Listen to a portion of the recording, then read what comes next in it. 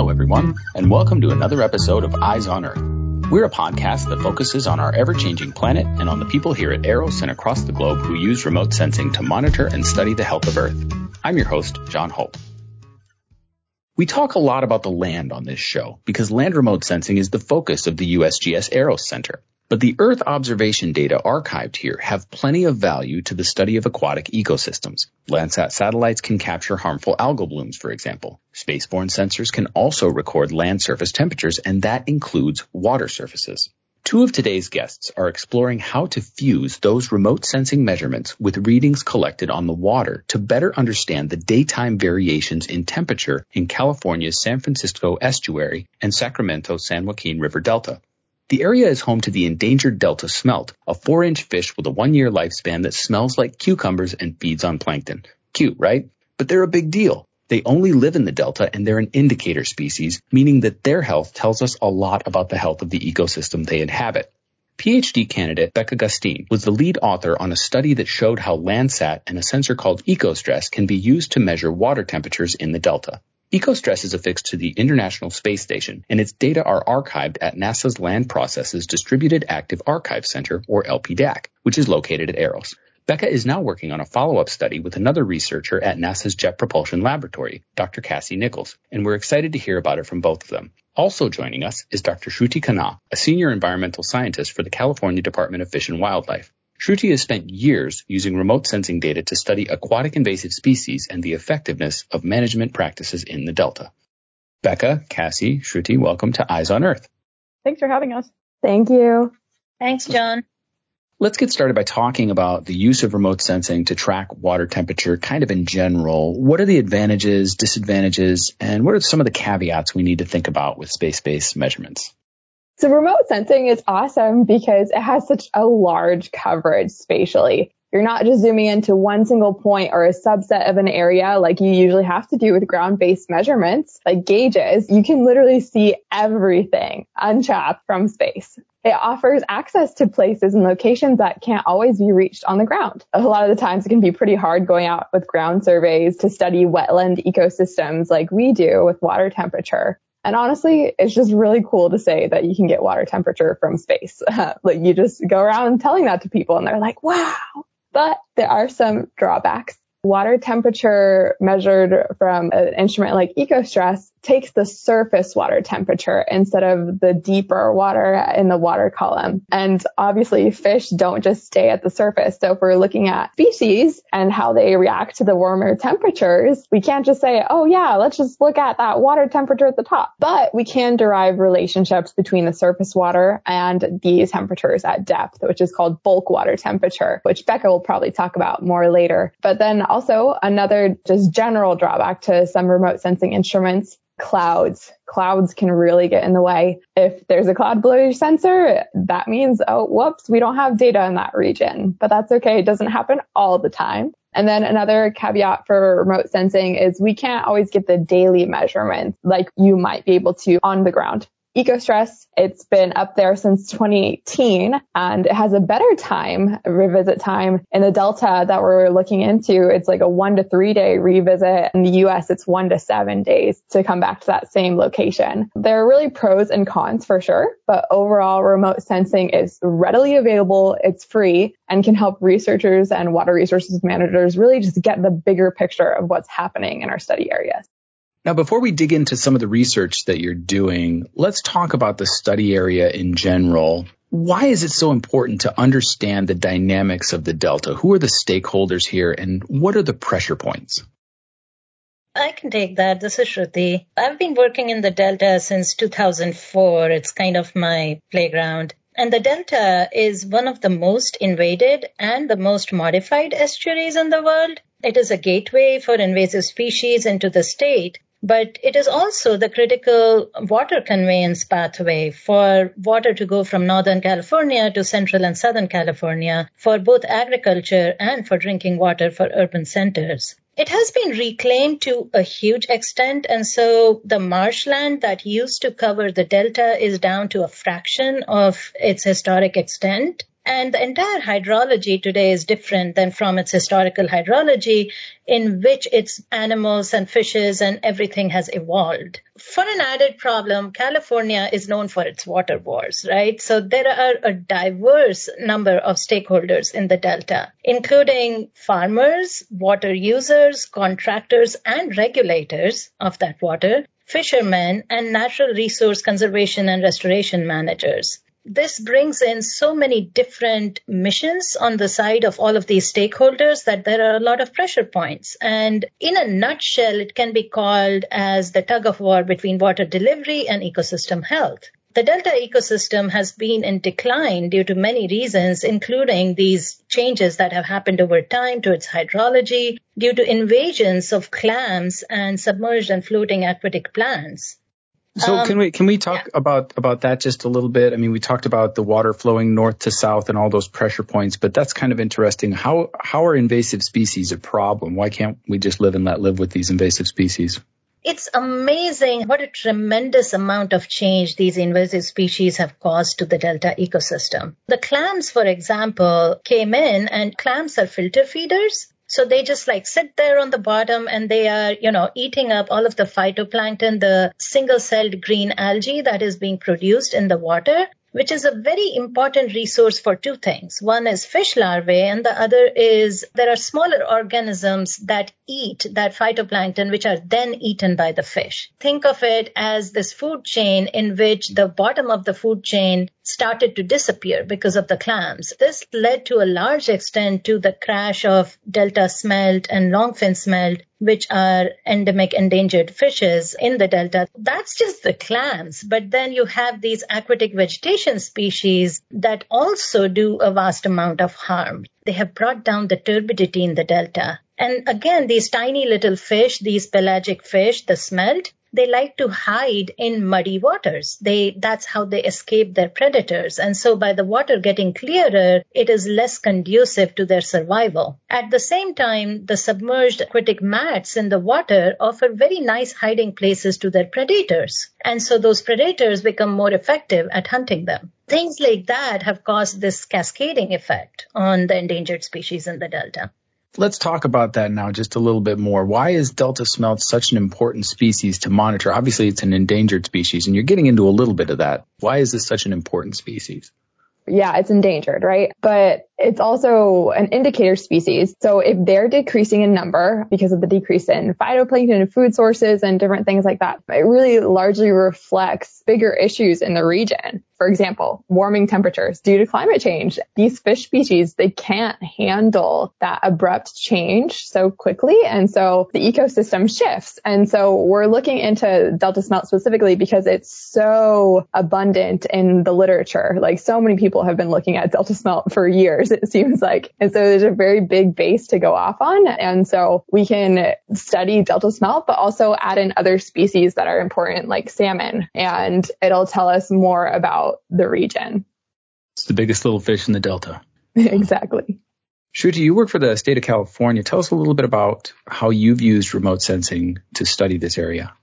So I've been doing research in the Delta since my early PhD years in 2004, and I started looking at floating invasive species. My PhD was on the impact of water hyacinth, and I've been looking at since then not only at how these invasive species affect the Delta ecosystem, but also how management or the efforts to control these species have affected the Delta and how effective those efforts have been. I have been looking at the control program for controlling both submerged and floating species. And one of the major issues that happens there is because the Delta is a tidal ecosystem, the water is constantly moving back and forth. Herbicides that are sprayed on these invasive species do not stay in one place. They move around, and so they aren't as effective. We were also trying to figure out how to make the control program more effective. What do we need to do? What is the minimum amount of efficacy that we want to achieve, and how do we achieve that? What is the concentration of the herbicides that should be in there? There have been efforts to prevent intrusion of salinity into the Delta during drought years. For example, using the drought barrier, which is this huge stone bridge that they build across one of the major inlets into the Delta from the bay. And that prevents tidal water from bringing in salty water during times of drought. So we looked at the effectiveness of the drought barrier, and for sure it is effective in preventing salinity intrusion, but it also stopped tidal pumping into the delta. You've basically put in a barrier to water coming in and out. That led to an increase in submerged aquatic species, which really like slow-moving lake-like water environments. It had unintended consequences. Using remote sensing, you were able to tease out some of the things that you didn't want from this management practice. Is that exactly. fair? So right. they were very concerned about, changing the amount of submerged vegetation. There's a big flooded area down there called Frank's Tract, which used to be an old island that the levees breached, and now it's like a lake. And that entire lake now is full of submerged aquatic vegetation, which used to have less of that because of all the tidal pumping that used to go through that region. And because we have been mapping the delta using remote sensing imagery every single year, we are able to see what the condition used to be like pre-barrier and post-barrier. That's interesting. And that should bring us back to Becca and Cassie, because you're using remote sensing to measure water temperatures. You're looking at that metric, but first you had to figure out whether it would work, as I understand it, for people like Shruti to use in their work. So tell us about the research that you've done. Yeah, this is Becca. We were seeking to use EcoStress, Landsat, and an extensive in situ network of sensors in the Bay Delta to try to better understand how these different temperature data sets went together. So in situ, you mean in the water? Yes. Measurements. The ground-based sensors that are actually measuring water temperature every 15 minutes to every hour. So we wanted to use a suite of temperature measurements to see if we could better understand how they go together, how and where we can use Landsat versus EcoStress versus the in situ measurements, given the trade-offs that have been mentioned earlier about in situ versus remote sensing data sets. We wanted to get a fuller, more complete understanding of how water temperatures were changing both at the surface and at depth over time, both diurnally and over the EcoStress record. We used EcoStress because it has that diurnal overpass cycle to create a simple harmonic regression model using that quantified skin effect. And when I say skin effect, I mean the difference between the water temperature at the surface and the water temperature about a meter below the surface. So what we found with this research is that we can create a simple harmonic regression and have it perform, as well as other physically based models that have been calibrated for the area, to create these bulk water temperature maps. And that Landsat, EcoStress, in situ measurements all really are complementary. So we can use them to better understand how things are changing in the Bay Delta, both over time and over space. So with a little math magic, the harmonic regression, you are able to figure out that you can, in fact, do this over wide areas and not just get the single measurement, because with EcoStress, you get multiple measurements a day, as I understand it. You can see when that diurnal is what you're talking about, within the day, what the changes might be. You're able to pull this off and it's reliable. With EcoStress, during those warmer months when we're most interested in thermal habitats, we get an overpass in the Bay Delta about every 1 to 3 days, and they occur at different times of the day every time. So we have overpasses in the morning, in the evening, in the afternoon. So we can get a better understanding of what the average temperatures look like in the morning versus in the afternoon. And the afternoon is mainly when we're concerned about that thermal habitat. And so, yes, having that temporal range in temperature measurements allowed us to create this model to pretty much show the diurnal curve that we were seeing with the bulk water measurements. But you could do it over a wide scale, obviously. We could do it over a much wider scale. And with that, we're now starting to look into using those bulk water temperature maps to investigate thermal habitat suitability for the Delta smelt and other species in the Bay Delta. Is there anything else about EcoStress that makes it unique compared to something like, say, a MODIS instrument that would get one image every day? Is there anything else that makes it unique and useful? The combination of measurements that we used for this research provide a variety of different spatial and temporal scales and measurements that we were able to combine in what I find is an interesting way. EcoStress, like we said, has that diurnal overpass, and the temporal frequency is much higher than a lot of the other satellites that have been launched. EcoStress, with having that fine temporal scale, still has a relatively fine spatial scale, being at 70-meter resolution, whereas Landsat has a 30-meter resolution. So there were trade-offs in the data, and we had to do some manipulation to make sure everything was on the right spatial scale and temporal scale. But the major benefit is that remote sensing has a more continuous and much wider spatial range than the in-situ measurements. So while the in-situ measurements were measuring exactly what we were interested in, the bulk water temperature, it was only in sparse locations. There are a lot of sensors throughout the Bay Delta, but only a handful were really relevant for this study and for the thermal habitat study that we're investigating because they represented the Delta smelt conditions better. And so we had to use a handful of sensors and combine that with the two different remote sensing data sets to try to piece together a story about how temperature was changing at depth. Cassie can probably talk about how our next paper is going to start leveraging those relationships that we found, as well as the model, to begin looking into habitat suitability and some of the things that we're looking at to inform management decisions.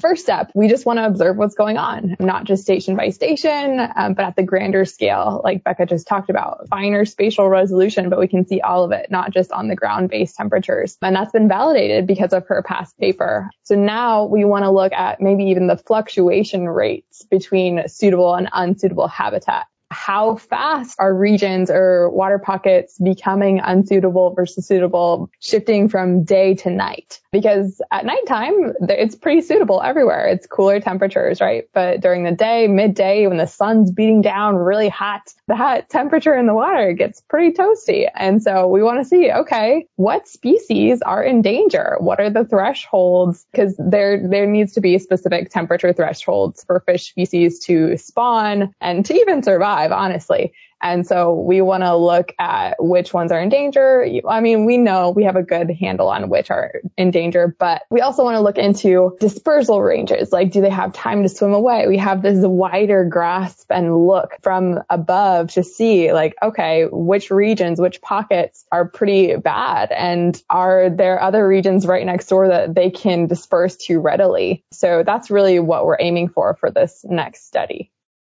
You haven't used EcoStress data at this point, as I understand it, but I'm interested to hear how this kind of data and this kind of work that Cassie and Becca are doing, it's my understanding you have to pay for the remote sensing data, at least some of the remote sensing data that you use. Is that right? And here we have EcoStress is free and open to everybody. How would this be useful for you, or would it be?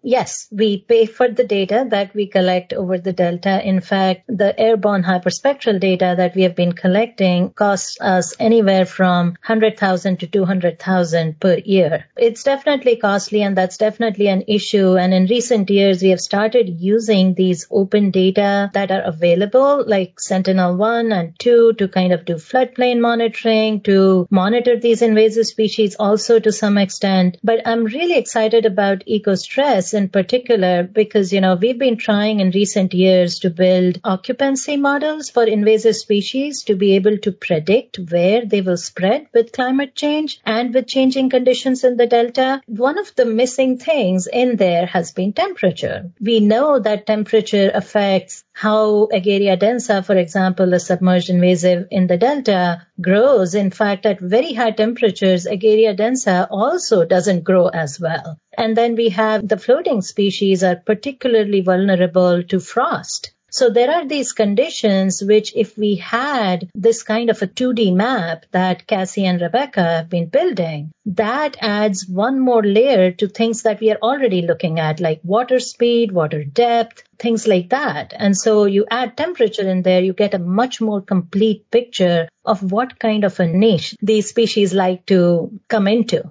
And so you can actually predict what will happen as temperatures change. That's what excites me, is I would like to take my work in that direction and build better predictive models.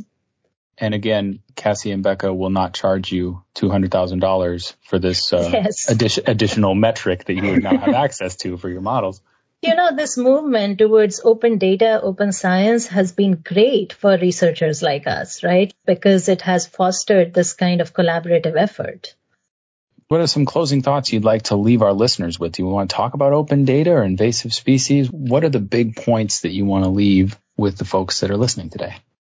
For one thing, with all of these new sensors on board, especially different kinds of information with, temperature coming from one side and multispectral data, the kind that allows us to classify these species in the Delta, And all of these different kinds of data models, we are able to combine these very diverse kinds of information and take our studies where they have never gone before. That is definitely a big advantage with these things. What this helps us do is to build better predictive models, not only of how the management actions that are being taken affect the delta, but how will potential management actions affect what's going on. That is where I see a lot of value to this kind of movement.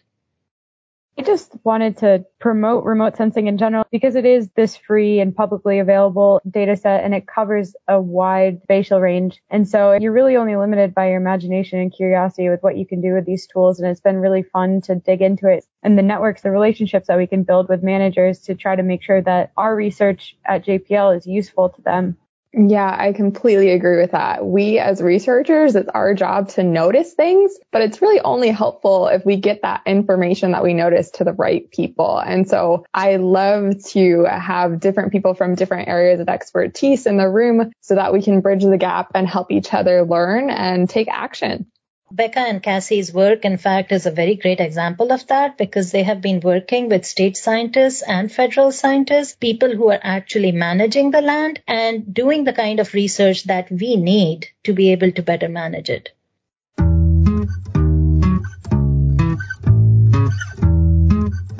We've been talking to Becca Gustine, Cassie Nichols, and Shruti Khanna about remote sensing and aquatic ecosystems. Thank you all so much for joining us. Thanks, John. That was great. Thank you, everyone. Thanks, John.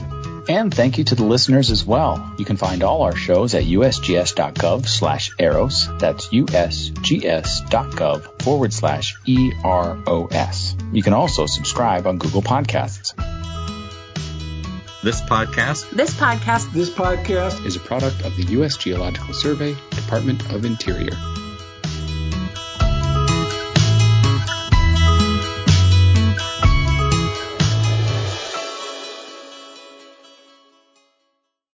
They really smell like cucumbers? Yeah, I have they no do. idea. They do? They do. They actually do. That shocked me when I first read that. I told everybody I knew.